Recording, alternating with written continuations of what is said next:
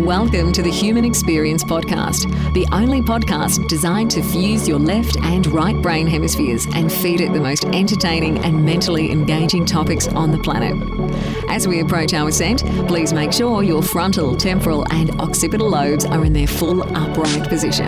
As you take your seat of consciousness, relax your senses and allow us to take you on a journey.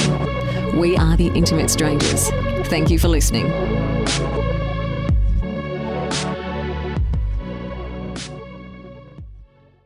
What's up, guys? So this is our interview with Mr. Dave Asprey.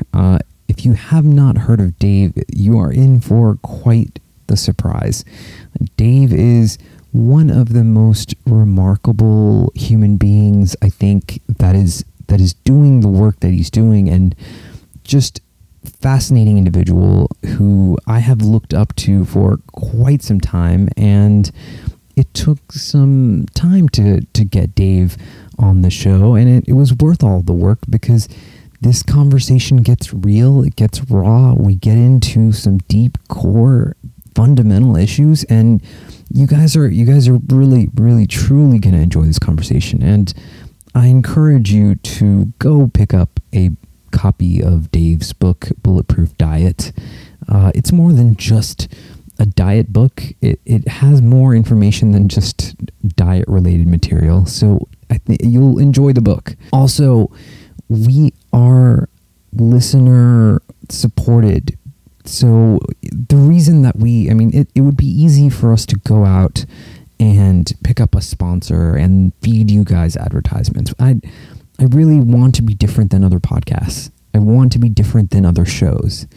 And so if you guys donate, and if you guys value what we're doing, and you value that principle that we don't want to shove ads in your face every time you listen to this show, then get to our donate page, thehumanxp.com/donate, and help us at least cover the overhead costs of operating and, what we're doing, just the everyday costs. Because right now, I'm paying for that out of pocket. So if you enjoy this, and I really think you will, make sure that you get to us on Facebook, Twitter, at thehumanxp. And if you can, get on iTunes and leave us a review. You guys are going to love this episode. I had so much fun talking to Dave, and we're definitely going to be seeing more of him on HXP. So thank you guys so much for listening. The human experience is becoming bulletproof as we speak to my guest, Mr. Dave Asprey.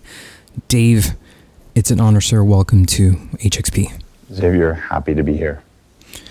So Dave, your story is so empowering. You've done so much. You went from weighing 300 pounds to completely turning that around. You were selling t-shirts on Usenet. You made $6 million by the time you were 26.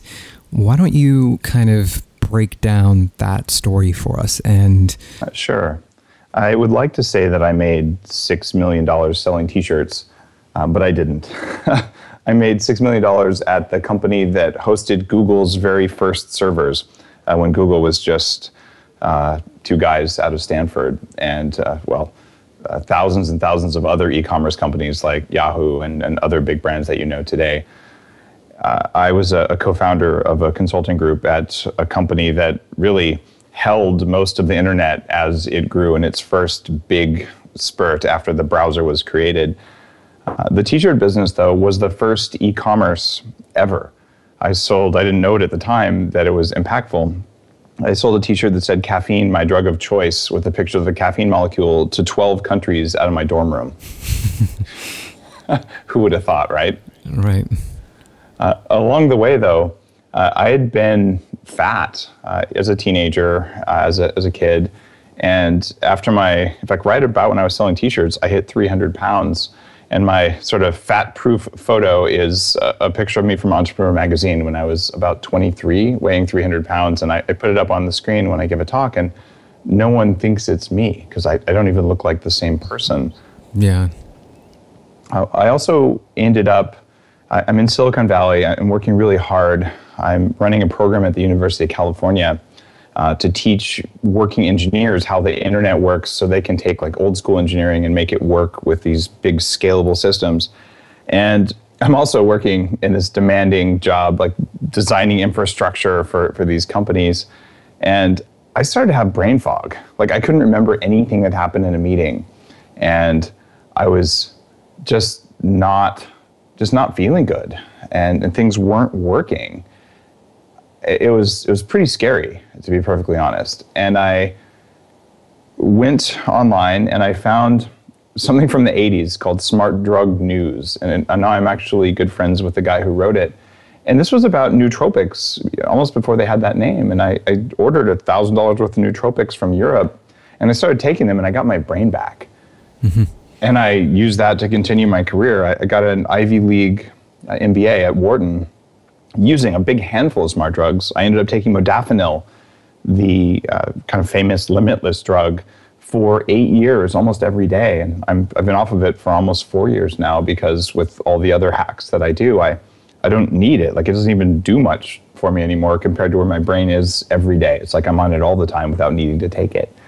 So that's kind of my story. I ended up spending, now it's well north of $500,000 and 15 years looking at everything you can do to increase human performance, cognitively and to some extent physically. But I had arthritis in my knees when I was 14. I've been fat my whole life. I had 3 knee surgeries before I was 22. Like, I'm not interested in running a marathon. In fact, the first guy who ran a marathon died. And I'm pretty darned interested, though, in living to 180 years old or more. And that's my goal. So I look at things from an anti-aging perspective.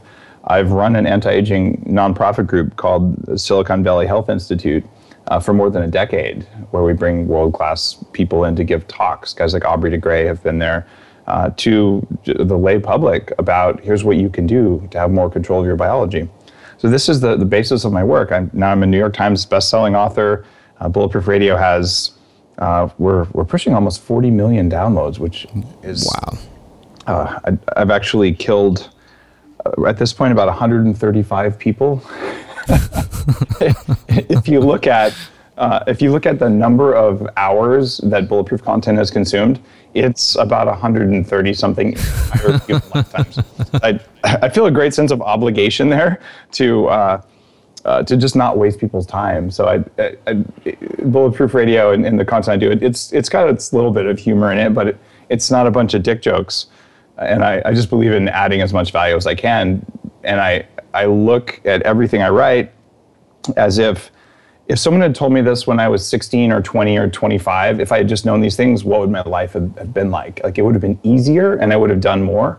So I just put myself back to where I was and sort of send a message back through time. And my first work on the Bulletproof blog was literally, if only someone had told me this, if only someone had told me this, it would have changed my life. So maybe 5 people will read this and it'll have that big of an impact. And then it's a huge win, even if I spent hundreds of hours making content, but it affected tens of thousands of hours of other people's lives. I would actually have felt really good about that. I was already a VP at a big company. I already had stock options. Like, I didn't do it to start a company. I just did stuff that I wanted. Yeah.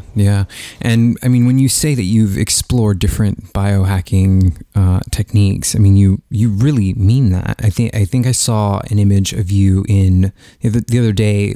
You're surrounded by this sort of red light, and you've got this meter on measuring something. I don't know what you were doing. I'm still wearing that right now. Okay, what is that exactly? What are you measuring?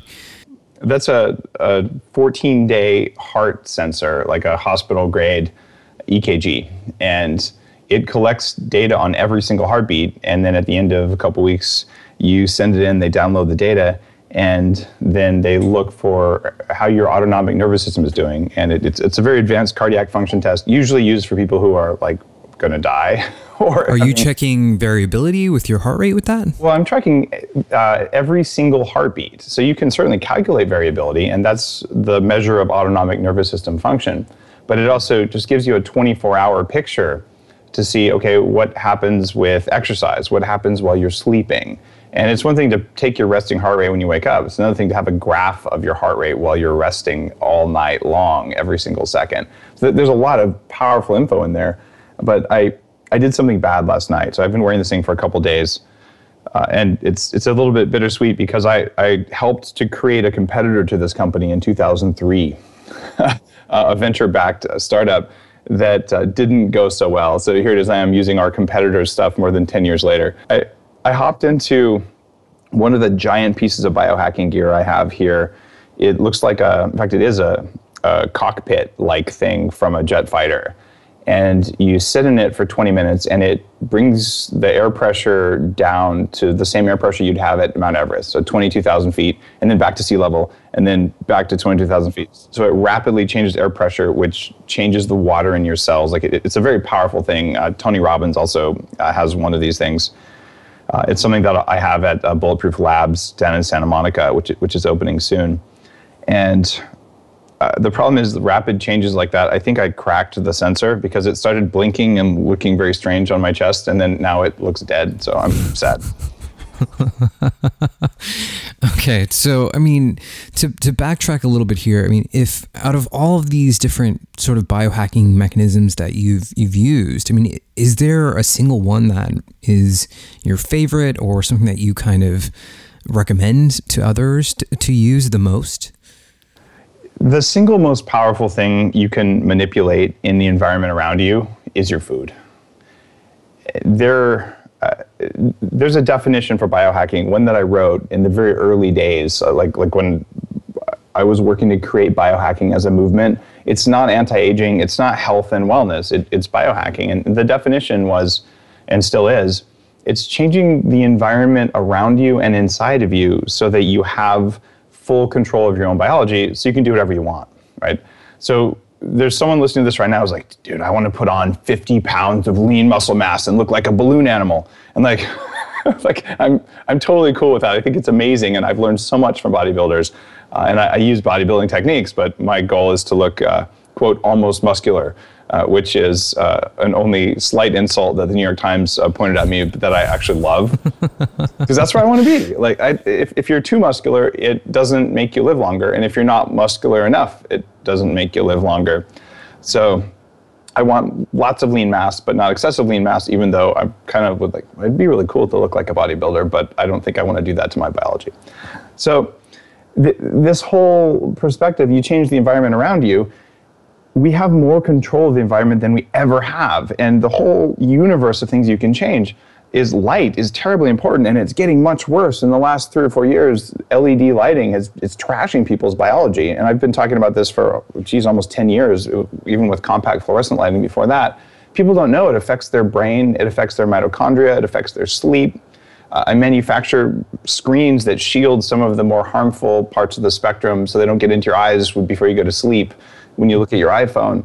So those are all important. They're quite important, actually. The magnetic fields you're exposed to and the EMFs, they do affect biological function at a core level. And all of those things, though, pale in comparison to how you're going to feel if you eat a bowl of MSG covered in sugar and hydrogenated fat. Like you cannot out-hack crappy food. It's just not going to be done. If you fix the food as an input to your biology, and that means, so I wrote a whole book about it, it's called the Bulletproof Diet, but that means eating a much higher specific fat diet. And if you eat a higher canola oil diet, it doesn't work. And what you're doing is you're increasing the percentage of calories from the right fats to more than 50% of what you eat. And for a lot of people, it's 70 or 85%. You're going to be in ketosis, this fat burning mode that was popularized by Atkins. You're in that some of the time, but not all the time. And you cheat. You use something called brain octane oil, which is now the largest source of exogenous ketones. And what that means is ketones are fat burning molecules that fuel your brain in a different way. And exogenous means from outside your body. So literally, I pour a special fat on my food that converts to fat energy that certain cells in the brain prefer to sugar. So my brain runs on sugar and fat at the same time, which is biologically very difficult to do. Most people, they're only running on sugar or they've been fasting for 4 days, or they're on a crazy aggressive paleo or Atkins diet, and then they're only on ketones for the most part. So for me, things are easier because I'm kind of powering my brain in a different way. And that's what I would recommend to people. Get rid of inflammatory foods and start eating more of the right kinds of fat, including grass-fed butter, including coconut oil, which is a really cheap source of lauric acid, which is a pretty healthy oil that's falsely been sold by some companies as like a super MCT oil. It actually doesn't have the magic powers of real MCT oils. MCT oils are something I popularized as an ingredient in Bulletproof coffee, which is what I'm best known for. I mean, I think one of the funnier things, going back to kind of food and being healthy, I think one of the funnier things that you've said about it is that women can smell men who are fertile and healthy. That's so true. And it's kind of funny, but women and men smell each other anyway. And that's a part of why we're attracted to someone. There are pheromones and things like that. But if you have bad bacteria in your gut, like our systems are so finely attuned, we want to connect with someone who is fertile.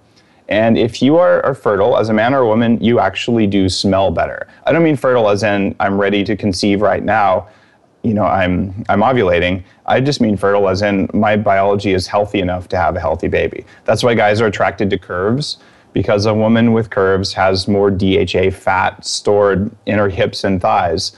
And that's actually why the first child is usually the most intelligent, because they get the mother's DHA into their brain. And in fact, my first book was about how to have a healthier, smarter baby.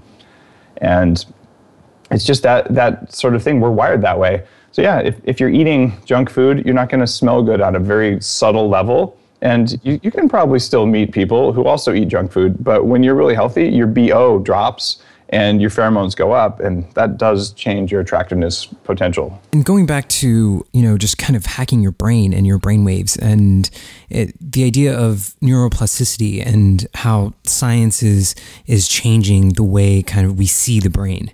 And I mean, the old paradigm was that the brain was one specific way, it stayed that way through your life, and then you died. And now it's more of, yes, your brain has the ability to regrow these synapses in your brain and create new pathways. And I mean, that's something that you kind of focus on, right? I spent a lot of time looking at my brain because it turns out I had brain damage. When I was getting my MBA at Wharton, I almost failed. I would sit down to take a test, and I would get 100% on the first question, I'd get 70% on the second, 30 on the third, and after that, I felt like I was completely disabled. Like I just couldn't think. I'm like, wow, I thought I knew that, but I was starting to like question my self-worth, literally. So I went out and I got radioactive sugar injected in my arm, and then we did something called a SPECT scan, which is now pretty well respected. Dr. Daniel Amen, who's become a personal friend, is the guy who popularized this over immense opposition from science trolls. And now he's been proven right, I think you could say. At the time, it was a life-changing thing, because here I am thinking, I'm failing because either I'm not good enough, or I'm not smart enough, or I'm just not trying hard enough. And I'm working at a company, we ended up selling the company for $600 million in value. And so I'm doing all right there, but at school, man, I'm just scraping by. So what happened there is Daniel's scan, the SPECT scan, showed me that when I tried to pay attention to something, that I had no metabolic activity in the front of my brain whatsoever. In fact, the psychiatrist who interpreted my results just looked at me and he said, Dave, I don't know how you're standing here in front of me. Inside your brain is total chaos. You have the best camouflage of anyone I've ever met. Wow. His perspective was that I was hitting him up for Adderall like any decent college student would. And when he saw my actual quantified like metabolic activity in the brain, he was floored. And my reason for sharing this with you right now is that, look, okay, Ivy League MBA, like one of the top 3 business schools in the country, depending on what ranking you want to look at, successful startup acquired for hundreds of millions of dollars. Dude, I was kicking ass. And I was pushing so hard, and I wasn't getting the results for the level of pushing that I had. And I was liberated by these results, because I'm like, wait, it's not a moral failing. It's not an effort failing, it's a biological thing, and I can hack biology. Right? Hacking your morals is very different. Like hacking some inherent weakness or character flaw, you're probably screwed if that's really what it's about. And most people believe that's what it's about. It's not about effort. It's not about trying harder. It's not about willpower. It's actually about biology. Wow. It's ingenious, man. I love it. I admittedly work really hard as well. And I'm not the best with diet. I mean, I eat what I can as a necessity type of thing. And that's kind of how it stands for me, and there's a desire to change that. There's a genuine desire to, match how hard I work to putting that same effort into my food and what I'm putting into my body. Where do you think your greatest breakthrough as far as what you were consuming and how it affected you, and where did that happen for you? Well, a long time ago, I was in my early 20s. I'm 43 right now. So this is about 20 years ago. I was probably around 280 pounds. I'd lost a little bit of weight. And I say I've lost 100 pounds of fat. I've actually probably lost like 200 pounds of fat, because you lose 20 pounds, you gain 30, you lose 30, you gain 40. And everyone who's fat and has been fat for a little while understands that dynamic. It's horrible, and there's a hormonal reason for it. It's not because you have no willpower. It's because of a hormone called ghrelin and one called CCK. By the way, you can hack those with Bulletproof coffee and things like that. But for me, I decided I was not going to have any more knee surgeries. And I decided I was going to lose the weight, and it was the most important thing I could do in my life. So I'm still finishing up my 6th year to get my 4-year degree, and which, by the way, is a BS in computer information systems with a concentration in decision support, which is part of the artificial intelligence world. So that was what I ended up graduating in. But I'm going to classes, I'm working in IT at a hospital, and I'm working out for an hour and a half every day, 6 days a week, no matter what else is on my calendar. I put it as the most important thing I could do. I did this for a year and a half, right? Half cardio, which is a treadmill at 15 degrees, not running, but walking really fast with a backpack on some of the time. And the rest of it is weights, heavy weights. So at the end of this time, I can max almost every single machine at the 24-hour fitness. I can bench press my thin friends will eat French fries, and I'm eating salads and crap. I was still fat. And I was just like, man, it's because I'm weak, right? It's because I didn't try hard enough. It's because I couldn't say no to, one extra leaf of lettuce and all that just stupid programming that people have, because we believe that it's about exercise more and eat less. Well, I pushed that as hard as it could. And one day I just kind of threw my hands. I'm like, this just isn't working. What's wrong? And I thought it was me. And there was this moment where I'm like, wait, it's not me. I'm doing what they said. Like, I'm eating less than 2,000 calories a day, usually around 1,800. I cut my fat. I'm not doing well. So I was at this coffee shop. I was getting like a triple espresso, something or another. And there was a bodybuilding magazine. Now, I'm in a farming community in Central California in 1990-something. And I don't know, back then, you didn't really read bodybuilding magazines unless you like to look at pictures of guys in bikinis and stuff. At least not in my high school. Like that, we had a Future Farmers of America chapter that was pretty strong there. And so I'm at this coffee shop, and there's a magazine with the big ripped bodybuilder on the cover, and it's like, how you can get abs. I'm like, I want abs. Like, I've got flabs right now, and I'm in my wit's end, but I'll be damned if I'm not strong. So I opened up the magazine, and there was an article. I wish I knew which one it was. I wish I'd saved it. And it was a guy saying, you know what? Even fruit can make you fat. Like, carbs make you fat. Who would have thought? And I'm like, are you kidding me? Like, that's what I've been doing. So I started cutting carbs, and I wasn't that good at it back then. I hadn't done my homework. So I was having like lots of cottage cheese in the morning, but I was also having some orange juice with it because I didn't know any better. Mm-hmm. And I ended up losing 50 pounds, like half the weight I had to lose in about 3 months. And in retrospect, I also cut out gluten, which was a major thing for me. When I got rid of lots of the carbs, and I got rid of gluten, not only did I lose that 50 pounds, I also I had a personality change. I actually became a nicer person. And the people closest to me, my family and girlfriends and whatnot, they all said it, like, wow, you're nicer. And I noticed that my middle finger wasn't quite as muscular after driving. And I felt something shift in my brain. And now this is actually widely recognized. You look at books like Wheat Belly and Grain Brain, both written by friends. I'm kind of blown away, but yeah, that did happen to me, and I did notice it. And that set me off on a path that was like, well, if that much of how I feel and just the way I interact with the world is controlled by my food, I better own that food, and I should make a study of it. I mentioned earlier my my degree, decision support systems. This is how do you use technology to look at huge amounts of data to make better decisions? Yeah. That's what I do in my life. That's what I did to help build internet infrastructure, like the world's first pay-as-you-go cloud computing thing. Just everything that I do, it's like I'm a walking event. It's all tied in. Yeah. Yeah, it's a way of thinking, and it's a hacker way of thinking. And I really was a computer hacker. Like yeah. That's why this works, and that's why I like the word biohacking. And my job at Bulletproof is to teach people how to think about this. The other thing that I put in as part of my mission, Xavier, is something that I learned at UC Santa Barbara. I took a class called Religion and Violence. This was taught by a rabbinical scholar, and this guy was really good. And we were listening to Jim Jones and looking at Hamas and all these times when religion would cause violence. And I was really kind of tormented by why could this happen? And my assumption was that all these religious radicals were just irrational. And I said that and when as an answer to a question to the professor in class, and he laughed and said, no.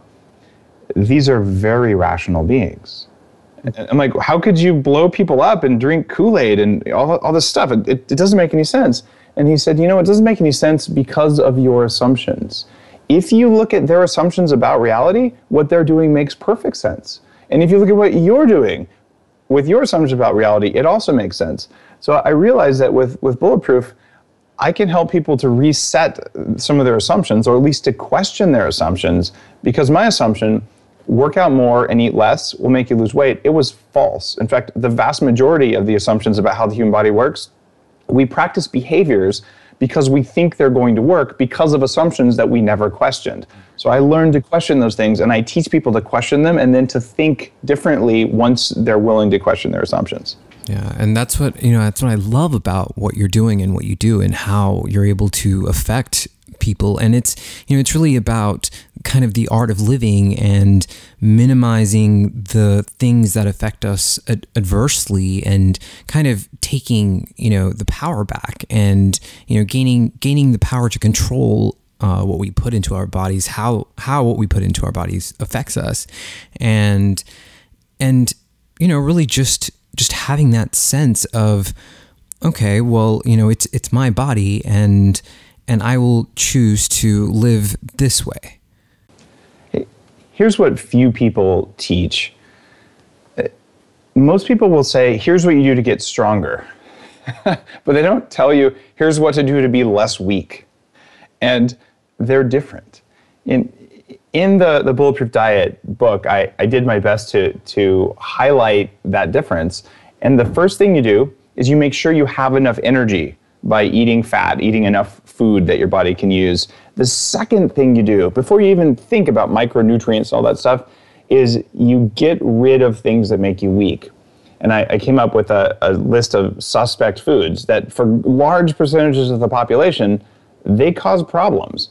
So 1 in 5 people listening today, that's 20% of the population, they get rheumatoid arthritis from eating potatoes and tomatoes and eggplants, right? Because they have genes that cause them to express certain types of polysaccharides on cells in their body that stick to chemicals that plants make, so we won't eat them.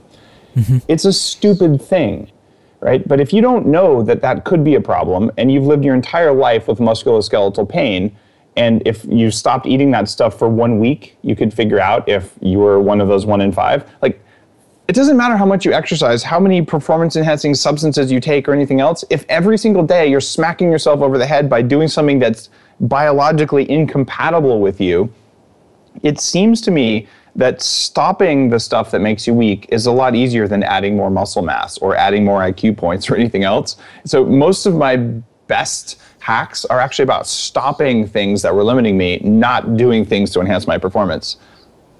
Yeah, that makes a lot of sense, actually. That makes more sense than the other way. I mean, I know that you work hard and you're always kind of on an airplane or something, and so you're pushing your body a lot. And so how do you deal with stress, the impacts of stress on your body and just the hard work aspect of it?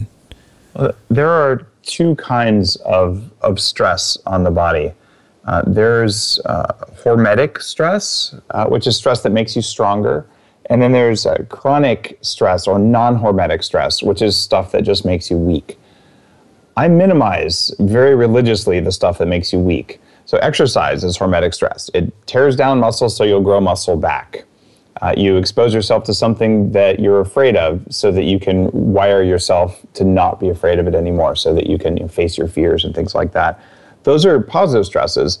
If your body feels like you're going to die every time an email comes in, which is actually the case for most people, because our bodies are really bad at sorting out whether an email that might be a threat is any different than a tiger that might be a threat. So our threat detection systems are woefully inadequate for the world we live in, and they keep getting triggered by stupid stuff. So I rewired a lot of that. And I say rewired, I've spent 10 weeks of my life doing 40 years of Zen neurofeedback training, where literally I'm spending all week with electrodes glued to my head in a chamber. You're not in the chamber 24 hours a day, but to the extent I can be in it, listening to my brainwaves and learning how to control them and going through every single bad programming in my mind and pulling it out and putting in more appropriate biological responses. Emails come in, I do not feel a stress response from emails. My inbox is full, I do not feel a stress response from it. If my inbox is empty, I do not feel a sense of relief from that. I have let that go. So I also minimize a physical stress that isn't beneficial. So I don't eat foods that cause inflammation in me. I'd rather fast. In fact, fasting that's actually a hormetic stress if you fast a normal amount. Eating foods that are bad for you is oftentimes not a hormetic stress. It's just something that makes you weak. So I manage my energy very, very carefully. And what I found is that I have more energy than people 20 years younger than me who work for me. Like, I'm up later and I'm full of passion and vigor and things I never had when I was 20 or 25. I was like a zombie half the time. I was really tired. I felt hungover even when I wasn't drinking, and I just didn't have the energy to bring it. So I've made a study of having the energy to bring it. I practice radical recovery, where I used to do this exercise 6 days a week kind of thing. Now I look at, well, how much sleep did I get last night? I'll tell you, last night I was up till 4:30 in the morning because I'm working on my next New York Times bestseller, which is about mitochondrial function and about what we're capable of doing when you really hack your biology. And, well, that was 4:30. I don't know, it's 11:30 now, so do the math, right? It's been 7 hours since then, but I've been up for several hours. I made coffee with my kids this morning and all that. Mm-hmm. Do I sound like I'm dragging? Like, I'm not. No. I can do that day after day. It's not good for me. If I do that for long periods of time, I do that for a couple of nights, it doesn't matter, because my ability to make electrons in my cells is higher than it was, and because I'm not wasting any of them on worry and on fear, because I've trained my heart rate variability the way I teach clients to do it, where my fight or flight response is fundamentally different than that of a normal person, and I'm an abnormal person. I'm kind of like that. Is meditation and mindfulness a big thing for you? Yeah, meditation and mindfulness is almost everything. The only problem is, try having meditation and mindfulness without enough electrons in your brain. It doesn't work. So what I recommend for people is, number one, get your biology in order. And then number two, practice mindfulness, practice awareness. I've been to Tibet and learned meditation from the masters on purpose, because I'm like, well, I'm a Silicon Valley engineer. I've tapped out everything I can think of here. My strictly rational view of reality doesn't match the experiences that I'm having, and I'm not getting all the results I want from it. So I've done ayahuasca with shamans. I did that 15 years ago in the jungles in Peru. So I've done art of living breathing exercises that are practiced by tens of millions of people, mostly in India. I've met Nobel laureates doing that kind of breathing. And very powerful entrepreneurs. We used to get together when I lived in Silicon Valley every Saturday morning at 7 a.m. We'd sit and do an hour and a half of these funky breathing exercises because it just was such a performance enhancer. So I do all those things. And even 40 Years of Zen, which is where I've had the most progress, it's called 40 Years of Zen because the idea is that in a few days of training, you can teach someone's brain to have the same brainwaves as someone who's spent 20 to 40 years of doing daily Zen meditation. So I cheat in my meditation. If I meditate, there's computers telling my brain, no, do it this way, do it better, do it faster.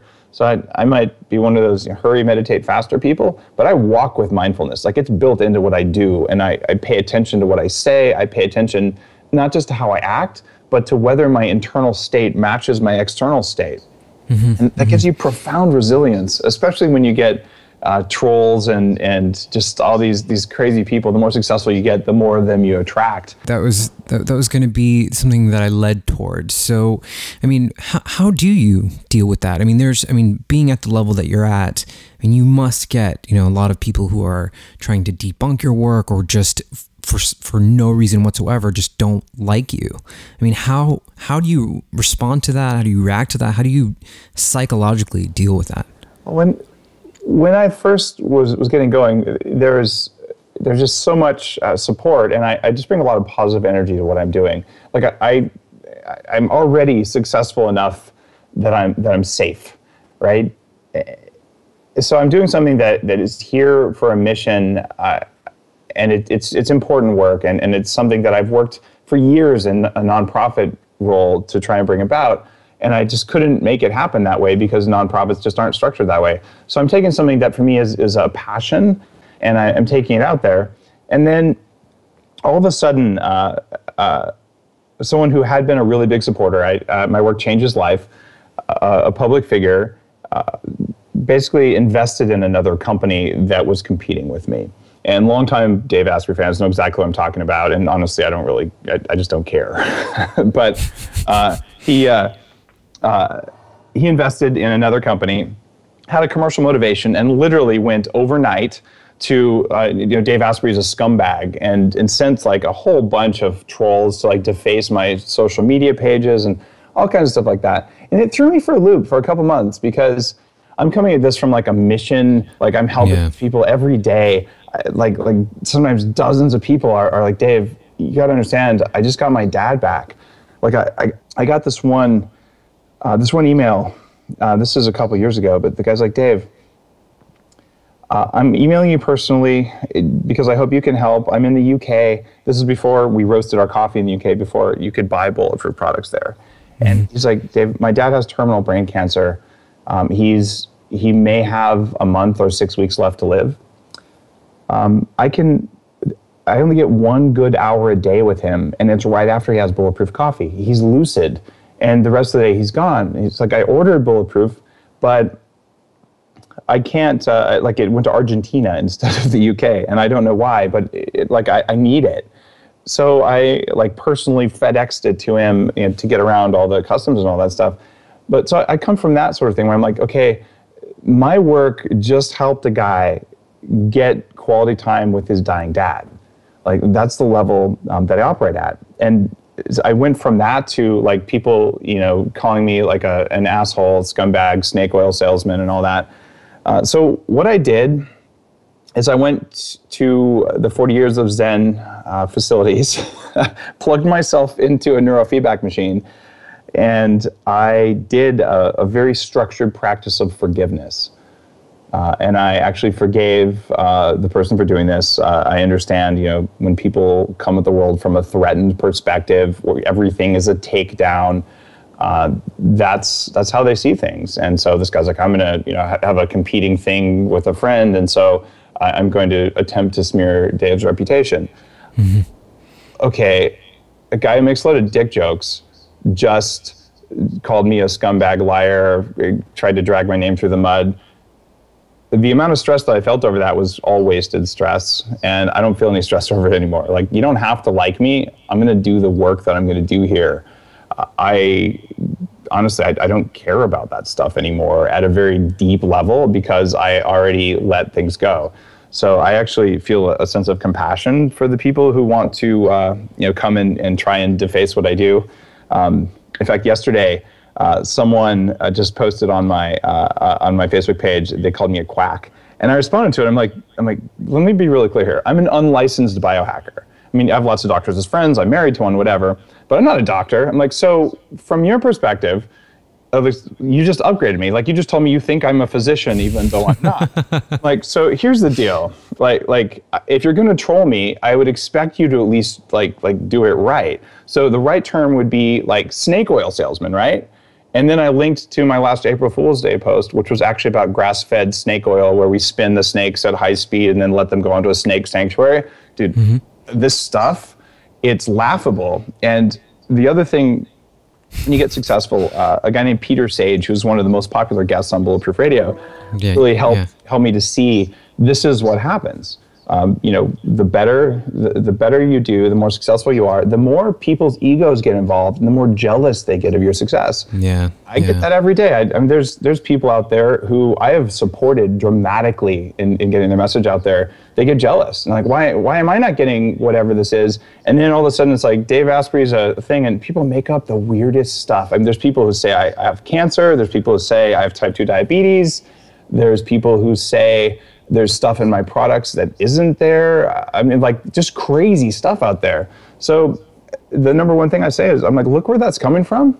And then I keep a little equation in my back pocket, Xavier, and it's one I would encourage everyone who's in this role where you're succeeding and there are people trying to drag you down, is that it takes a minute or two for a troll to write something on your page or whatever else.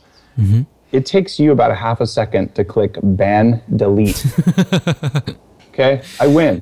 It's funny, man. It's like, it's great, and I love the rawness, and I can feel, that you do care, and I mean, I'm kind of the same way. And this morning I was just checking the page for the show, and there was this guy just losing his mind. I didn't even understand. I wasn't really even saying anything. I posted an article, and he just.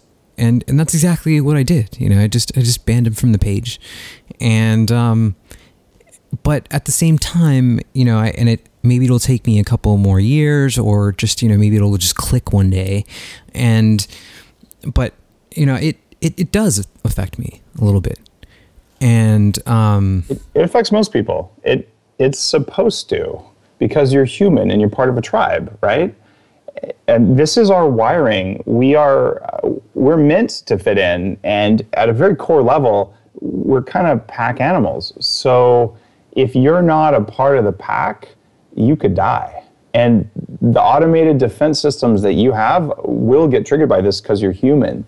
What you can do with deep meditation practice and rescripting practices and all sorts of different ways, for me, it's almost all about heart rate variability and like that deep forgiveness with electrodes stuck to my head. So I actually have a lie detector telling me whether I've really forgiven or not. But when you do that, you actually can change your biological response to that, where I would say 90% of the time, it just doesn't get to me at all.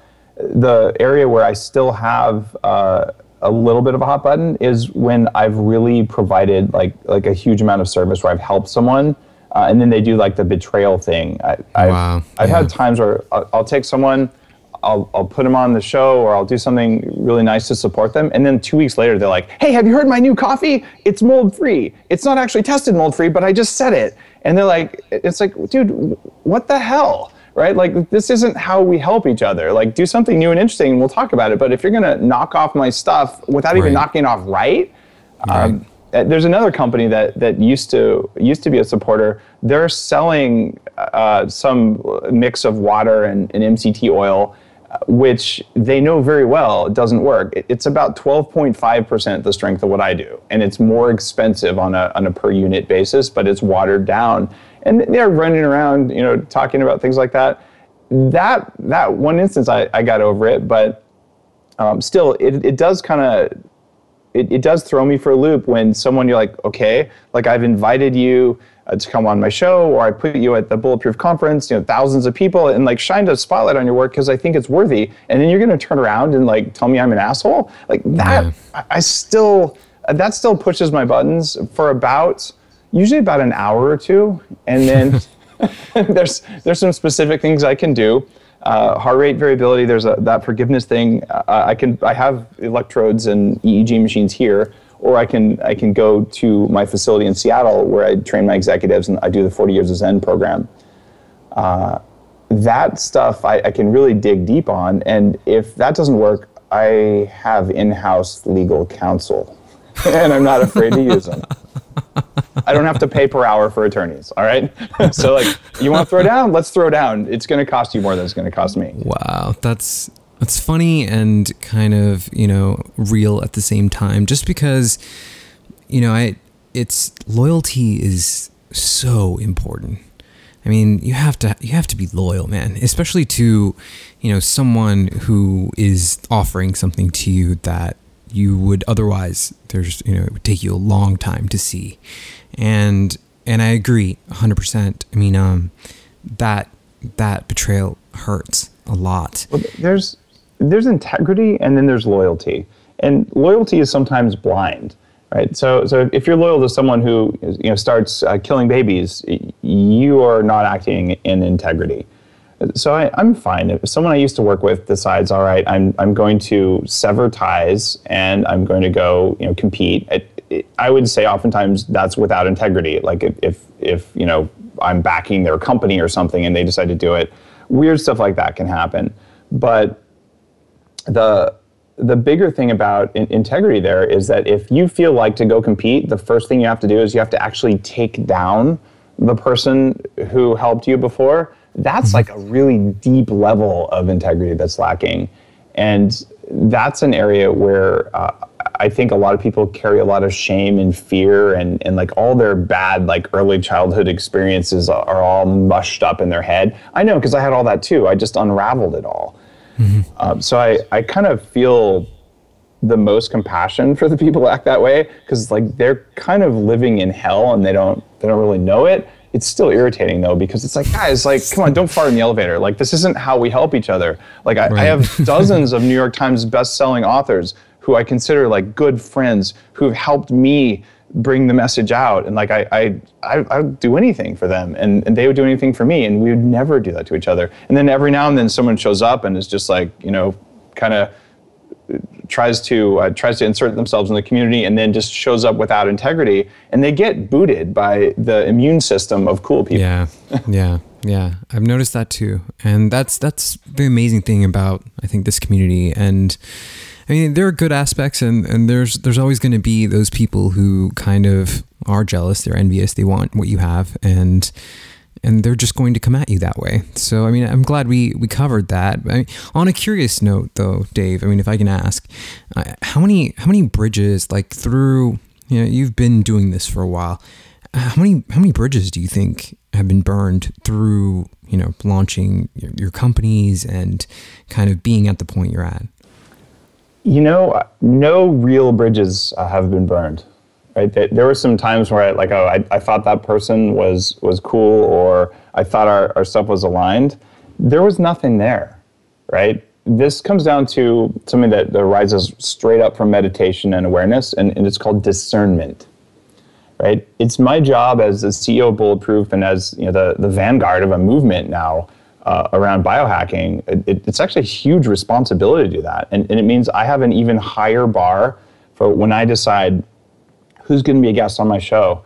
Like 1 million people might hear what that person has to say. Like, I don't want to put someone up there who's going to steer people to do things that are harmful or just spread misinformation. I've had a guy who's a radical low fat, like no added fat to your food, any kind of thing. And like, we just agree to disagree on that. And we talk about some other stuff and it's all cool. Like, I'm happy to challenge my ideas, but I don't want to harm people, right? And I don't want to put people who are those takedown people who believe that the way to win, instead of to create something amazing and to share it, is to take down someone else to make themselves look better. It's like, dude, you were bullied in high school. I get it. But now you're like, a 50-year-old adult. So you can let that go now and like, let's do something real, right?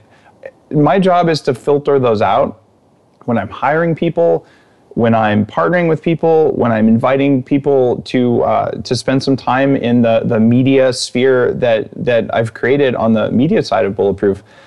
It's a pretty big thing, and I'm spending more and more of my time on discernment and just kind of feeling into it and using those softer skills, which did not come naturally to me. But that's what you've got to do in a position like this in order to have the maximum positive net effect.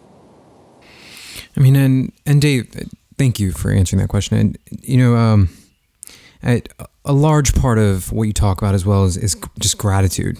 And for me, that's a big thing as well. And just being in this space, being here right now, being able to talk to you. And I have a lot of gratitude for that. I mean, how important is gratitude for you?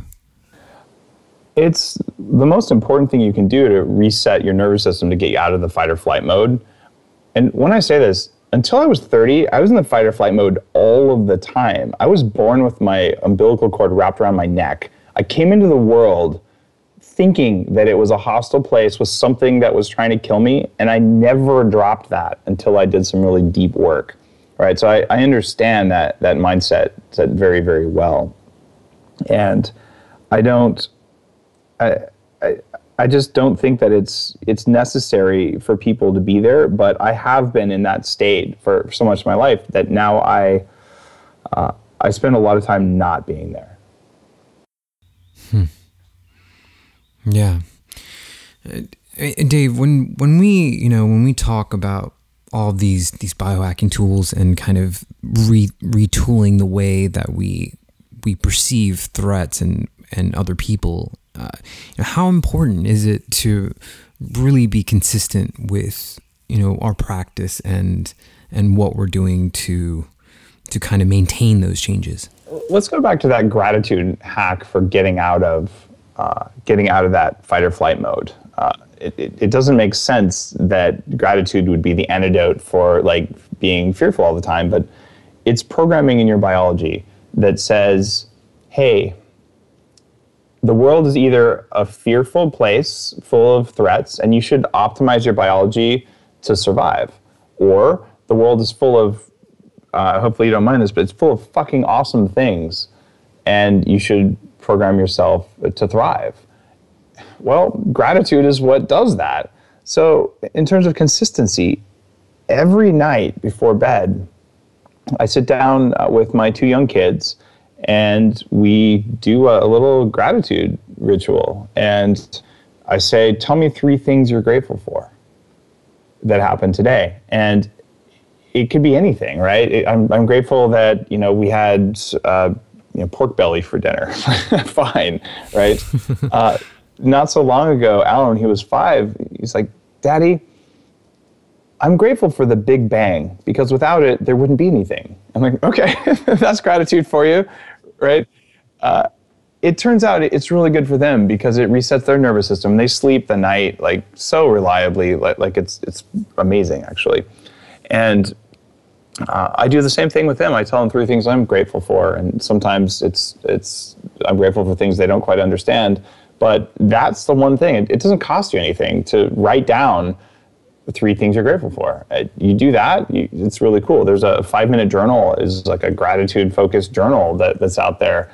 I really feel that is one of the best things you can do. If you are an experienced meditator or you've done this neurofeedback stuff that I'm talking about, there's actually a physical sensation of gratitude. It's like in your chest. You can feel it and you can amplify that. And when you you focus on the physical sensations of emotions, they all have a seat somewhere in the body, and the seat is in a different place in different people depending on where they came from. But you can use that to amplify the gratitude, and pretty soon you're like, wow, this is a wonderful place. And it doesn't matter if some terrorist did something evil today. It doesn't matter if your revenues are up or your revenues are down, or you got in a fight with your significant other. Like, the world's still an amazing place. And if you just focus on that for a little while, it changes your nervous system. It changes your biology. And that's one of the hacks you can do. Wow. Yeah, it's beautiful, man. I love it. I really, really, really, truly value, that what you're saying. And I do my best to exercise the same. And, those emotional muscles where, I'm putting down what I'm grateful for and reminding myself that, I've been given this huge opportunity to reach people and affect people. And, I get emails all the time and thanking me for this. And I'm very, very grateful for, all of it. If we can actually stick with the emotional part of it and address anger a little bit, how do you deal with it? I mean, is it something that is still part of who you are, or have you kind of hacked your way out of that as well? Anger always exists. It's a part of your ego, and your ego is a part of the operating system for keeping your meat alive. I call it the Labrador brain in the Bulletproof Diet. And by the way, it pissed me off to call that book Bulletproof Diet, but that's what makes people buy books. I'm like, seriously, this is about willpower. This is about everything you can do to kick more ass. Like how dare you call it a diet? Honestly, I don't even care if I have abs. I care about how I feel, right? Yeah. So that sort of was a little anger right there, but it passes. And there's actually an emotional hierarchy that's really important to understand. And it turns out the very worst place to be is apathy. Like, if you're the place where you just don't give a shit, that is the darkest place you can be, because you can't even be bothered to care. And that apathy always hides sadness, right? So you're sad about something. So when you get past apathy, now you care. You're like, God, I got to face sadness. Now I have to deal with the fact that I'm actually sad that something's going on. And after that, then you can feel anger. So the good news is that if you're feeling angry about something, you just bypass 2 of the steps that you might have had to go through. You can be grateful for that, by the way. Did you ever get a chance to read Power versus Force? Yeah, absolutely. He talks about that in that book, where it kind of, you go, apathy being the base state, and then you move through, and then anger is that pivotal state where you can kind of change the way you feel about a certain situation. You have that. And a lot of people, especially younger people, and certainly when I was 25, I believe this very fervently. Like, anger is a great source of energy, right? And it's actually not a good source of motivation or energy. If you're acting out of anger, you will always make suboptimal decisions, and it'll cost you emotionally and psychologically and biologically. But yeah, anger is a pivotal point. And what's hiding behind anger every single time is actually fear. And that's where, for me, neurofeedback and heart rate variability and just meditation in general have become really important, because if you can see what it is that you're actually afraid of, it's never rational, because fear is not rational. Fear is actually an emotion, which means it isn't a thought. And what we do, and this was transformative for me to understand, and I write about this on some of my blog posts and all, is it's that, look, your nervous system reacts, and then you make up a logical story about why you did it. And we can prove this with electrodes. Like, we can see it happening. You do it, and then you tell yourself a story about it. And the same is fear of anger. You felt the anger, and then you tell yourself a story. I'm angry because, my whatever. I'm angry. Here's one of my favorites. I'm angry because someone cut me off in traffic. Right? Well, actually, that's not why you're angry, right? You're angry for some other reason. And if you actually sit down and journal about it and feel into it and all that stuff, it comes down to the fact that always behind your anger, there's fear. And God knows what your fear is and where that came from, but it's usually the first 7 years of life. You get really bad programming. It doesn't matter how good your parents are, you just get bad programming because that's how the world works. So behind anger is fear, and behind fear is actually joy and freedom and all those good things. So if someone's angry about something, or if I'm angry about something, I'm like, well, okay, what am I actually afraid of here? Because that's what it means. And also, I don't ascribe the anger to me. Like, I don't get angry. Like, my nervous system gets angry. Like, I'm the good stuff. So my view of the brain is a little bit radical there, but we are...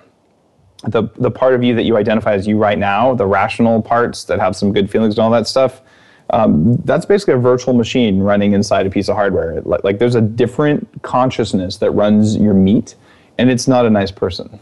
And it wants to kill things, and it wants to eat everything, and it's got all... So that's what that is. Yeah, okay. It's got all the greed, it's got all the violence, all the hate, all that kind of stuff.